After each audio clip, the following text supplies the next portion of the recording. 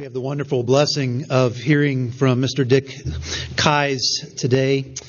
Dick is the Director Emeritus of the L'Abri Fellowship in the Boston, Massachusetts area. He has a bachelor's degree from Harvard. He has a master's of divinity from Westminster Seminary in Philadelphia. Not only has he been a long-time employee and worker with L'Abri, but he has also pastored in the International Presbyterian Church in London. Those of you that were at the conference this weekend know that he both opened and closed the conference in such a great way. It was a blessing to all of us who were able to hear it. And now we have the blessing of him bringing us God's Word. So Dick, please come and bring us God's Word.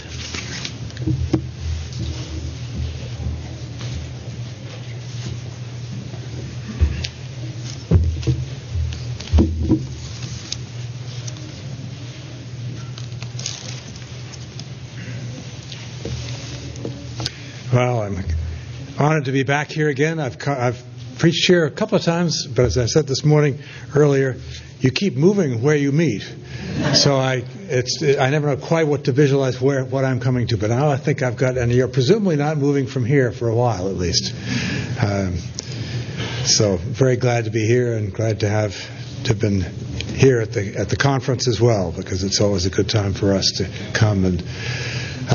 We're used to being surrounded by a relatively small group of people, and here we have all sorts of people to hear us and get feedback from and hear their thoughts. So they're always very stimulating times for us as well. I'd like to preach this morning on Aaron's blessing or Aaron's benediction. Probably a well-known benediction in the Scriptures to some of us. Usually benedictions come at the end of a service to send us home with, but they're aimed at the future. They're aimed at sending people out having heard God's truth, having wrestled with God's truth, and then going out and living in the world and putting it to work. Let me read this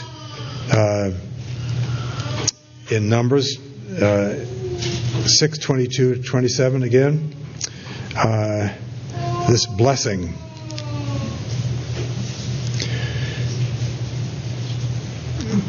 The Lord spoke to Moses, saying, "Speak to Aaron and his sons, saying, Thus you shall bless the people of Israel. You shall say to them, The Lord bless you and keep you.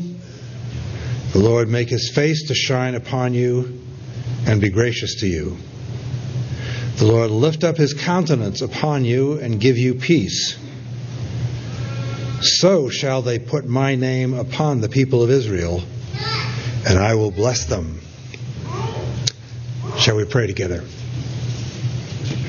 Our God in heaven, we pray that we would draw close to you to know something of what it means for you to have a face that we can know, that we can draw to, that is shined on us. Help us in this. Be with us here and now and as we go forth from here, for Jesus' sake. Amen. Aaron was the older brother of Moses. I don't think of Moses being anybody's little brother. He's such an authoritative figure echoing down through history. I think of statues of Moses. Hard to imagine him as anybody's little brother. From the tribe of Levi, he was the voice for Moses, because Moses was not too good on the public speaking end of things. He was the first high priest of the new nation of Israel. One of many priests to come. And priests had many responsibilities, but among them to carry the blessings of God to the people of God. That they would be encouraged, instructed, strengthened. What Numbers 6 records is God telling Moses to tell Aaron and his sons the blessing that they were to tell to the people. So it's kind of a pass down. God told Moses to tell Aaron to tell this to the people. And what he was going to tell to the people is what to pray. This is how you do it. This is what they need to understand. This is what we depend on you to get to them. Now, God and Moses did not leave him to figure this out on his own. One of the last times Moses gave Aaron a church or a spiritual thing to do, he managed to lead the nation into a worship service to idols. And that was a little time before, and so he has time to recover. But you notice here, he doesn't leave Aaron a lot of room for improvisation. And in this Aaron, this is the blessing. Let's get it right. That's not in the scripture, but I wonder whether there's something of this. And in the New Testament, we're told, we may not be familiar with taking the term of priests to us, but that's perhaps because in the New Testament, everybody's a priest. Everybody who believes is a priest. The priesthood of all believers. So this isn't just things that certain spiritual people do, like Aaron as a priest. He is that. But in our time, all of us are to take on ourselves the responsibilities of the priest. To ourselves, a ministry to ourselves, and a ministry to others. So we too are responsible to carry the blessings of God out and to ourselves and others. Now there's 3 blessings here, each one beginning with the Lord as the source of the blessing, as where it begins. He's the giver of the blessings. God tells the priest what to pray for the people, and he begins with a very general blessing. The Lord bless you, and this is verse 24. And I'll be going straight through this, so if you've got your Bibles open, keep your thumb in them or your finger in them or whatever, or on your cell phone or whatever, however you can keep the image alive. The Lord bless you and keep you. This is to say, I'm not going to forget you. I'm not going to get tired of you. I'm not going to lose interest in you. Nor am I going to throw you away. I'm going to keep you and bless you. This is God promising His constancy to them, promise His commitment to them. We are His people. He blesses us. To Him, we are keepers. The Bible is filled with themes that show how He carries this out. Wonderful images of God's protection. He covers us with His mighty hand. His outstretched arm is there to deliver us. Very many physical images and metaphors used to describe what God does that isn't His physical hands from Him, but is very real. As He had already been doing. I mean, what happened? What is the story of the Exodus about?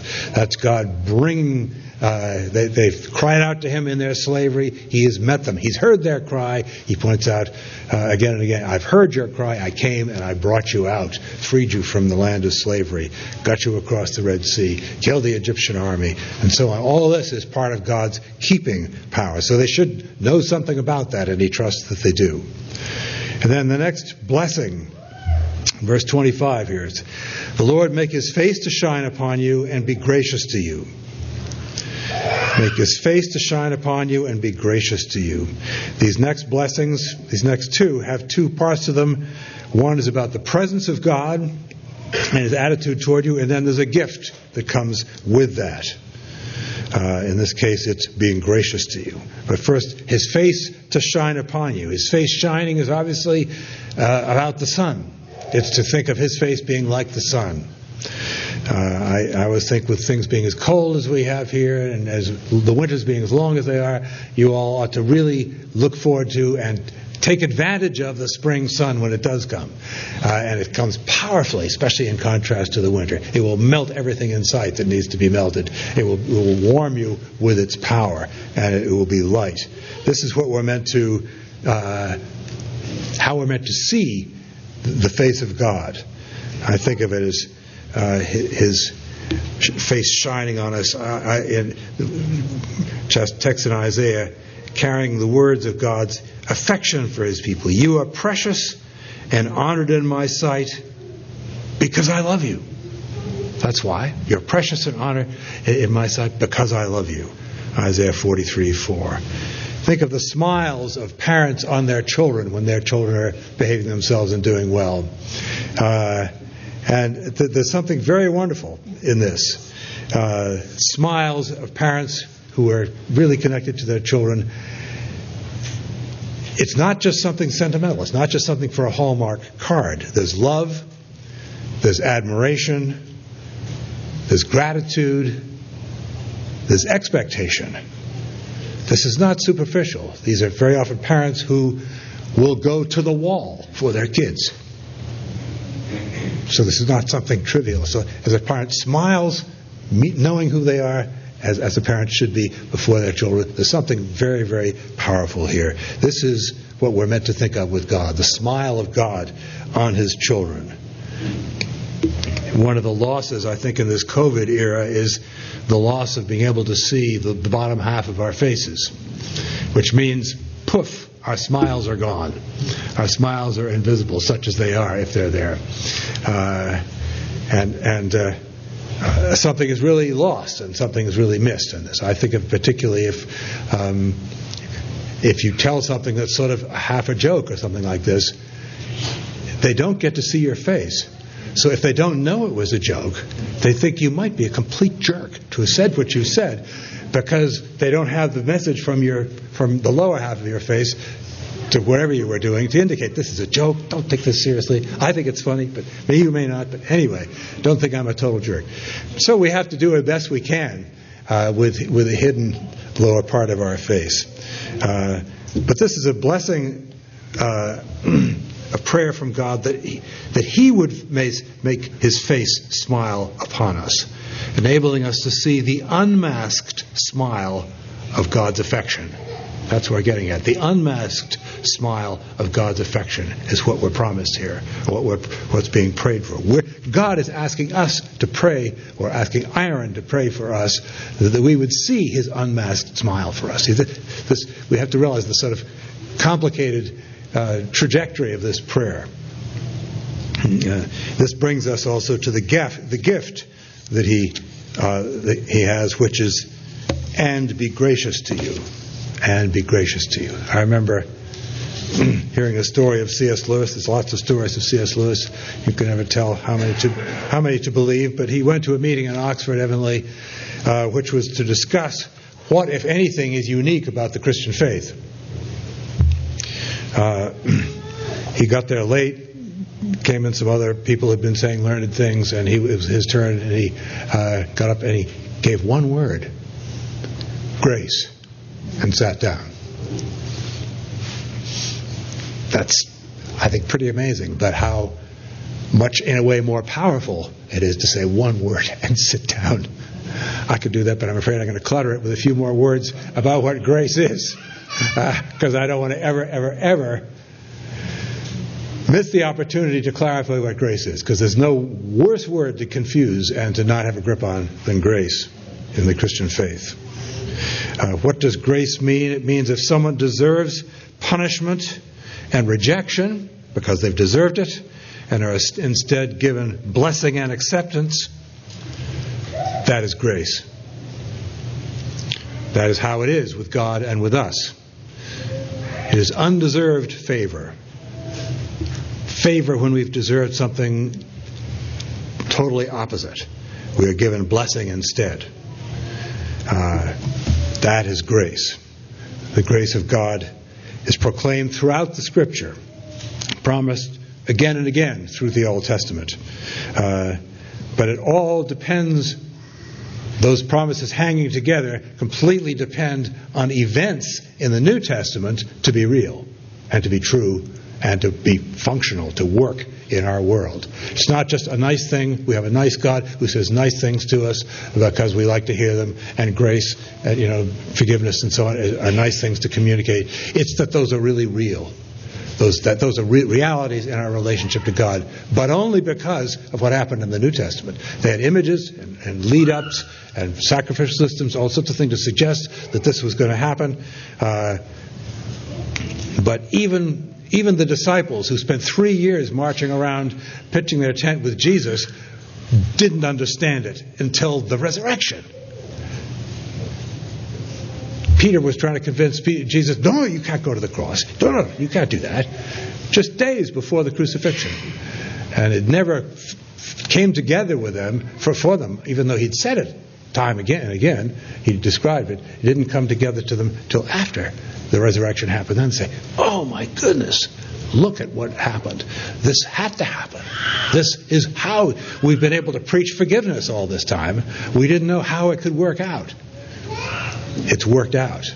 But it's worked because he died and he rose, which is God saying, that is the sacrifice that is needed. That is the sacrifice that brings your justification.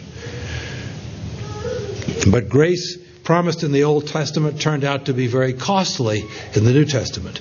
The Apostle Paul wrote that God extends grace to us as our sin was paid for, judged, condemned, nailed to the cross of Jesus, and so then canceled. Our sin was condemned on Jesus' back as an avalanche of judgment came down on him, deserved by us. We, in exchange, are given forgiveness, acceptance, credited with righteousness in the sight of God, and adoption into his family. Because of what Jesus did there, we who have received it are justified as a free gift. We can't earn it and pay for it. We have no currency to pay with. I often think, being funny to myself, what if you arrive at a bank with a wheelbarrow full of oak leaves and try and present those and deposit that to your account in the bank? What? Or even if you had a truckload of leaves, even worse. What is the banker going to do with these things? The banker is going to say, what are you talking about? Get out of here. This is an insult to all that we're trying to do. Go back and take a course in something or other. This is not legal tender. Well, the problem is, we have broken God's rules.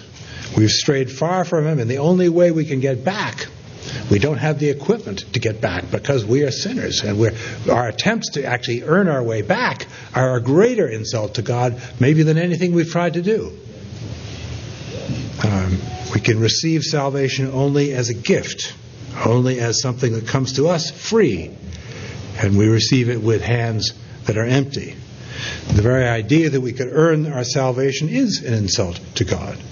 It's a refusal to accept that as a gift. It's like running around at a Christmas or even in your family, and you get Christmas presents. Well, I've got to pay for this. I won't take it unless I can pay for it. I'm not a charity case. I'm not going to accept this unless I can pay for it. Well, what a way to screw up Christmas. What a way to screw up and make it impossible for you to be given unto. But this is what it is if we resist. Jesus gives many examples, and I can't begin to give them all here, of people missing the point about salvation coming by grace. That it's an acceptance of a free gift, impossible to deserve or merit. Think of the parable, for example, in the Sermon on the Mount. It's a mini parable about those who come to God saying, Lord, Lord, and they bring their resumes and they lay out all the good Christian stuff that they've been doing, the exorcism, performances of all sorts of things and miracles, but they miss the point because salvation is not purchased by an impressive Christian resume. All sorts of fancy Christian stuff that you may have done, presenting this to God, doesn't do it. It's an insult if you think that's earning you into the presence of your way into the presence of God. And so what Jesus said to them is, I will tell you plainly, I never knew you. I never knew you. So you refuse the grace of God, and his face is turned from you. It's a very sobering passage. I never knew you. These are people who think they've got their act together. The older brother in the prodigal son parable, out spitting tax behind the barn, missing out on the banquet laid for his brother, who had come home simply asking forgiveness and been reinstated and been given grace. The older brother wanted no part of anything to do with grace, and so he stayed out. Well, we don't know actually where he stayed because Jesus didn't finish the parable. He took his position. No, the father came and said, but the door of the banquet is open. It's open. We want you to come. And it ends there. You don't hear. I think it's because it's totally directed at the people who are giving him an earache for spending time with low-life kind of people. The older brother is the main figure, actually, that Jesus wants us to focus on, or wanted them to focus on. Do you want to be like him? Do you want to be out behind the barn just bitter when there's a terrific party going on? Salvation is there for anyone to receive a free gift, not as what they've earned or entitled to, but only by grace. The unmasked smile of God, communicating his affection to you, is expressed in his being gracious to you. I think the reason John 3:16 is such a favorite verse for so many people is that it captures an enormous amount of this whole drama of what Jesus came to do in just a few words. An enormous number of the things that are important. For God so loved the world, starts with the love of God, that he gave his only Son, that whoever believes in him shall not perish, but have eternal life. That summarizes so much of what the big story is all about. So the next blessing is, Lord, turn his face toward you and give you peace. Again, this has to do with the face of God. Turn his face toward you and give you peace. A prayer that God might turn his face toward us. And the gift that comes with that is peace. It sometimes is lift up his countenance upon you. Some different translations, it's as if God is looking down like this, lift his face up you, or that God would turn his face to see you. I think the thing this is getting at is it's not just promising God's smile, it's promising God's attention. God, you have God's intention or attention. We see thousands of people smiling at us, but paying no attention to us. Just turn on your television set. Open up your smartphone, not now, but look at magazines.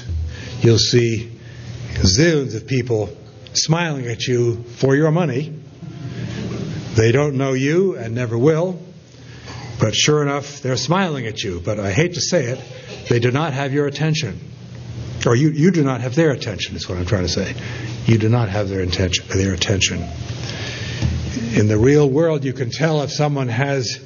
if you have their attention, if they're looking at you at least, if they're reading a book or looking at their phone or looking at the sky and the stars, you don't really know if you have their attention or not. You sometimes have to say, "Hey, I'm speaking. It's me. I'm talking to you. I'm over here." And to get people's attention, to make sure they're engaged. Our middle son, Tim, was only 3 or 4 years old when he worked out a creative strategy to get his parents to pay better attention to him when he thought that was insufficient. He didn't freak out or throw a tantrum or anything. He would just reach over like this and grab us by the chin and yank us over like this, that he would have our attention, and we would look him in the face. He did it to both of us when needed. So it was a good learning experience for us. But you see, it's easy to fear that we've lost God's attention. This is why waiting is so hard to do, because that's what we fear, that we no longer have his attention. Because we pray and nothing happens, we pray some more and nothing happens, and what's this deal about?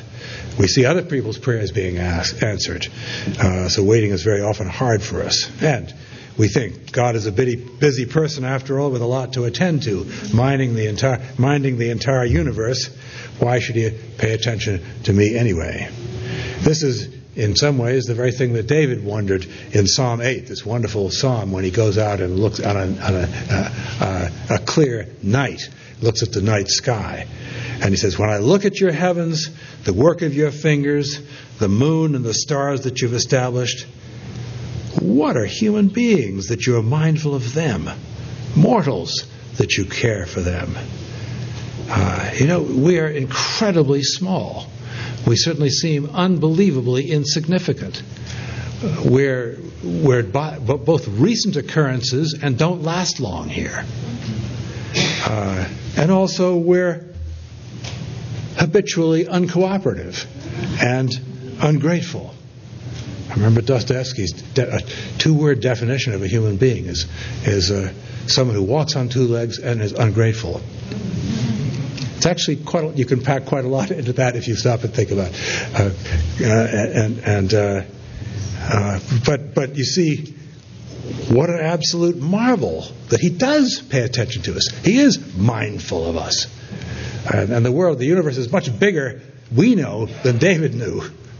Think of what we're learning daily with this new telescope up there and so on. But this blessing means that God intends to give you his attention, to make his face ready to face yours, to take you completely seriously whenever you are ready to be taken seriously. So whenever and this is the wonderful part of the promise to me anyway, so whenever you pray a serious prayer from your heart, this is a promise that you'll be praying to a God who is paying attention, even though you may not feel it, even though you prayed yesterday and nothing seemed to happen. His gift and promises is attached to this. He will give you peace. He will give us peace, ultimately. Full peace, ultimately. Not full peace now in this life, but he will start now. Peace with him, that can start now. Paul talks about you have peace with God since you're justified. You have peace. There's something that's formed in the relationship that can never be broken. Peace within ourselves. Peace between each other. Peace in the world will one day be real. And we can see steps toward it. What is promised is not just an absence of conflict, but is shalom. It's the great Jewish word for peace, which has to do with well-being. Everything running the way it is meant to run, the way things ought to be. It isn't an accident that grace and peace come together. It's also not an accident that grace precedes peace. It's not that it wouldn't be true if the words were the other way around, but I think it's very appropriate that grace precedes peace. Because receiving our salvation by grace is the foundation underneath God's promise of peace. Without grace, ain't going to be no peace. There's not going to be peace that we can have access to. We can't have peace with God, the creator of everything, if we're running away from his rescue plan, which is built on grace. His rescue plan to save us from self-destruction. If we turn our back on that, he turns his face away from us, and we don't have peace. In working on this sermon, I'd heard for ages that the Apostle Paul wrote 13 letters that are in the New Testament. Wrote lots more letters too that didn't make it in the New Testament. But within the first, I would say, 3 verses of every single one of them, Paul is praying for them grace and peace. Every one. Grace and peace to you from God our Father and the Lord Jesus Christ. Grace and peace to you. Grace, mercy, and peace from God the Father and from Jesus Christ our Lord. I'll not have to go through all 13, but you can see it's pared down and it's right there. Paul was beginning every one of his letters with the promise rooted in the high priest Aaron's benediction. And they appear together throughout the Old Testament. But Paul is being the priest here, bringing the blessings of God on to these churches. To churches that he's pleased with, that he's happy with. Also to churches that he's totally ticked off with. Still, grace and peace right there in the beginning of the letter.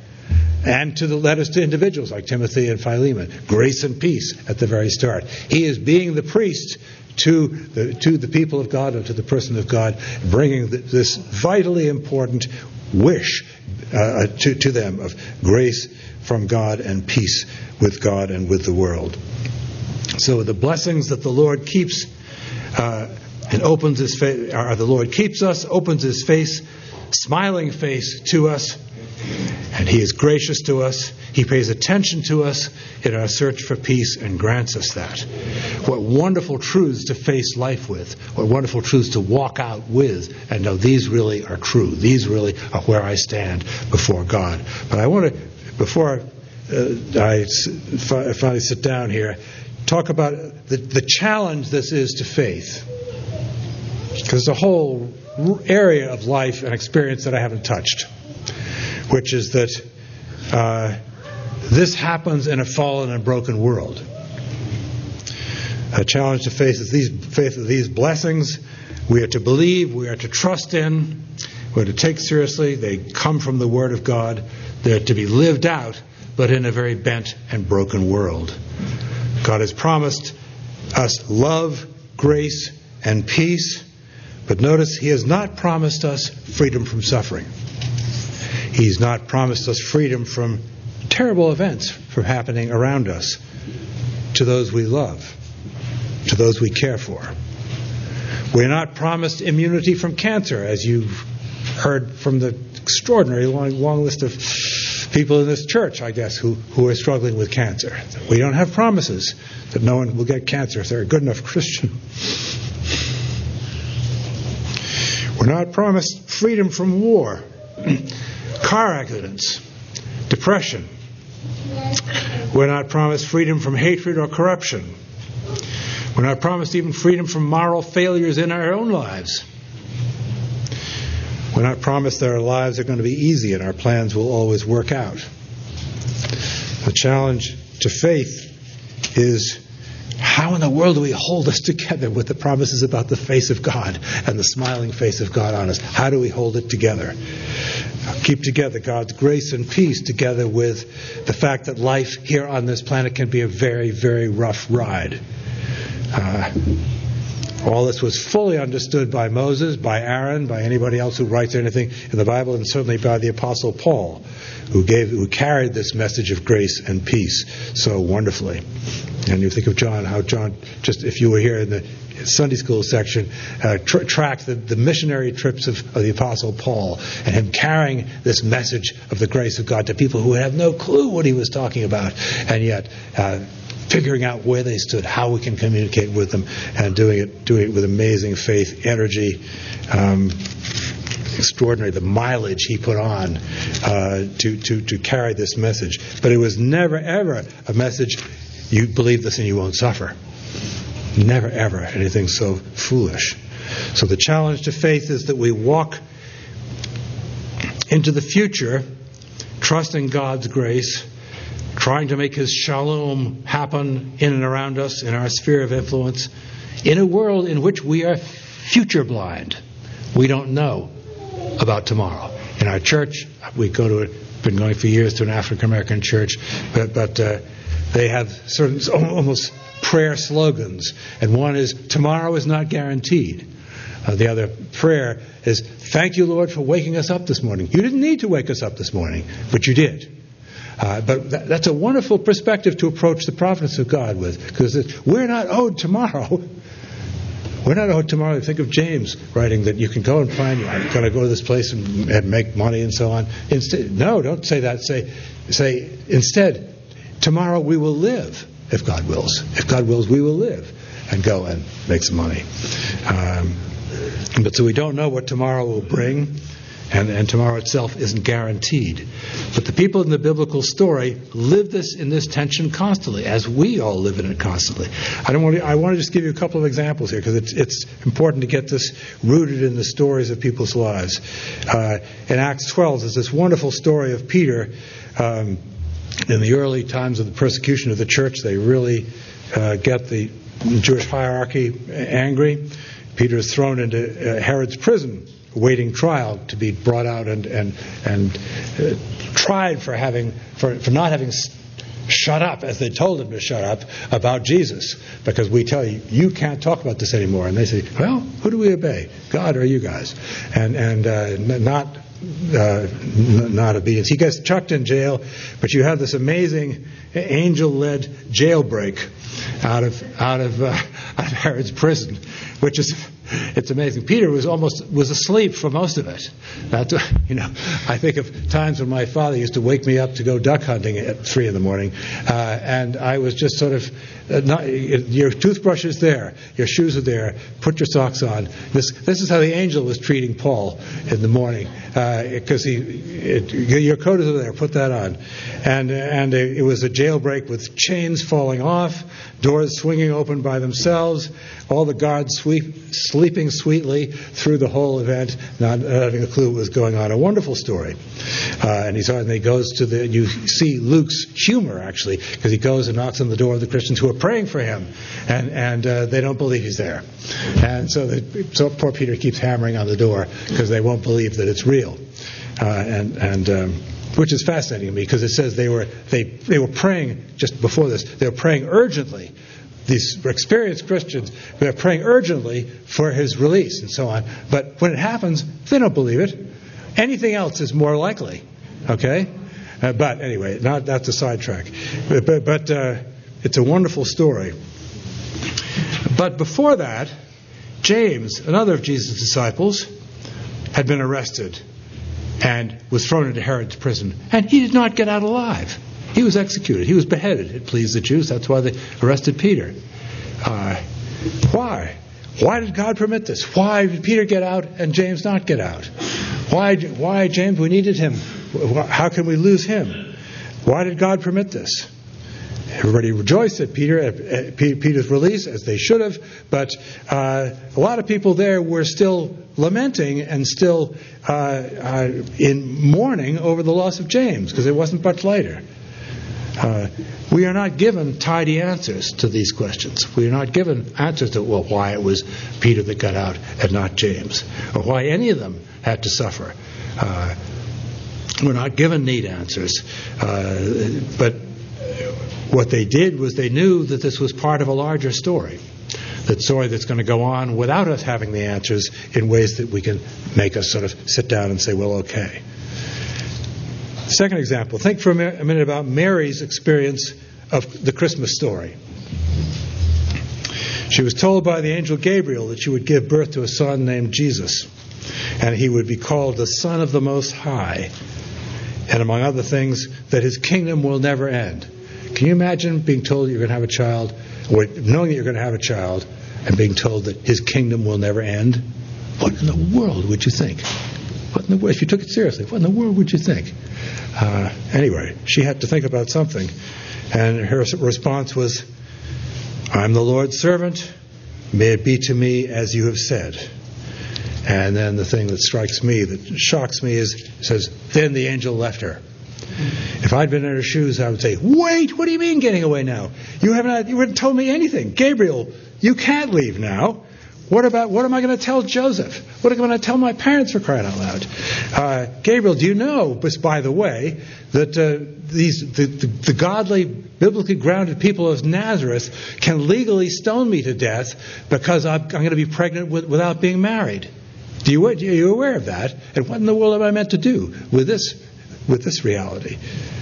And what exactly did you say Jesus was meant to do? I didn't quite catch what he said he was meant to do. Because she was future blind about all that we now know and that would happen. But she knew perfectly well that terrible things happen in this world to faithful people. How am I going to deal with this stuff? But through it, she trusted God and came up with this amazing affirmation, saying, yes, I'm on board with this. She knew about God's grace and peace, but think of the challenge to her trust. And she was very probably not older than 15. There are some early writings would talk about girls who are 18 who are old maids who will never get married because they're too old. So she was very, very likely on the early edge of being a teenager. Amazing. She's been told huge metaphysical truths about this child and what he would do.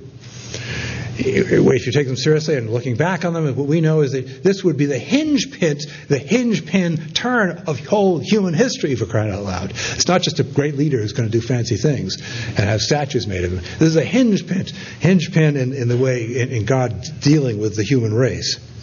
Don't you think that a God who can create the universe with a word and incarnate himself as a human baby who is fully human and fully God, don't you think that he could manage to get Mary and Joseph a hotel reservation in Bethlehem?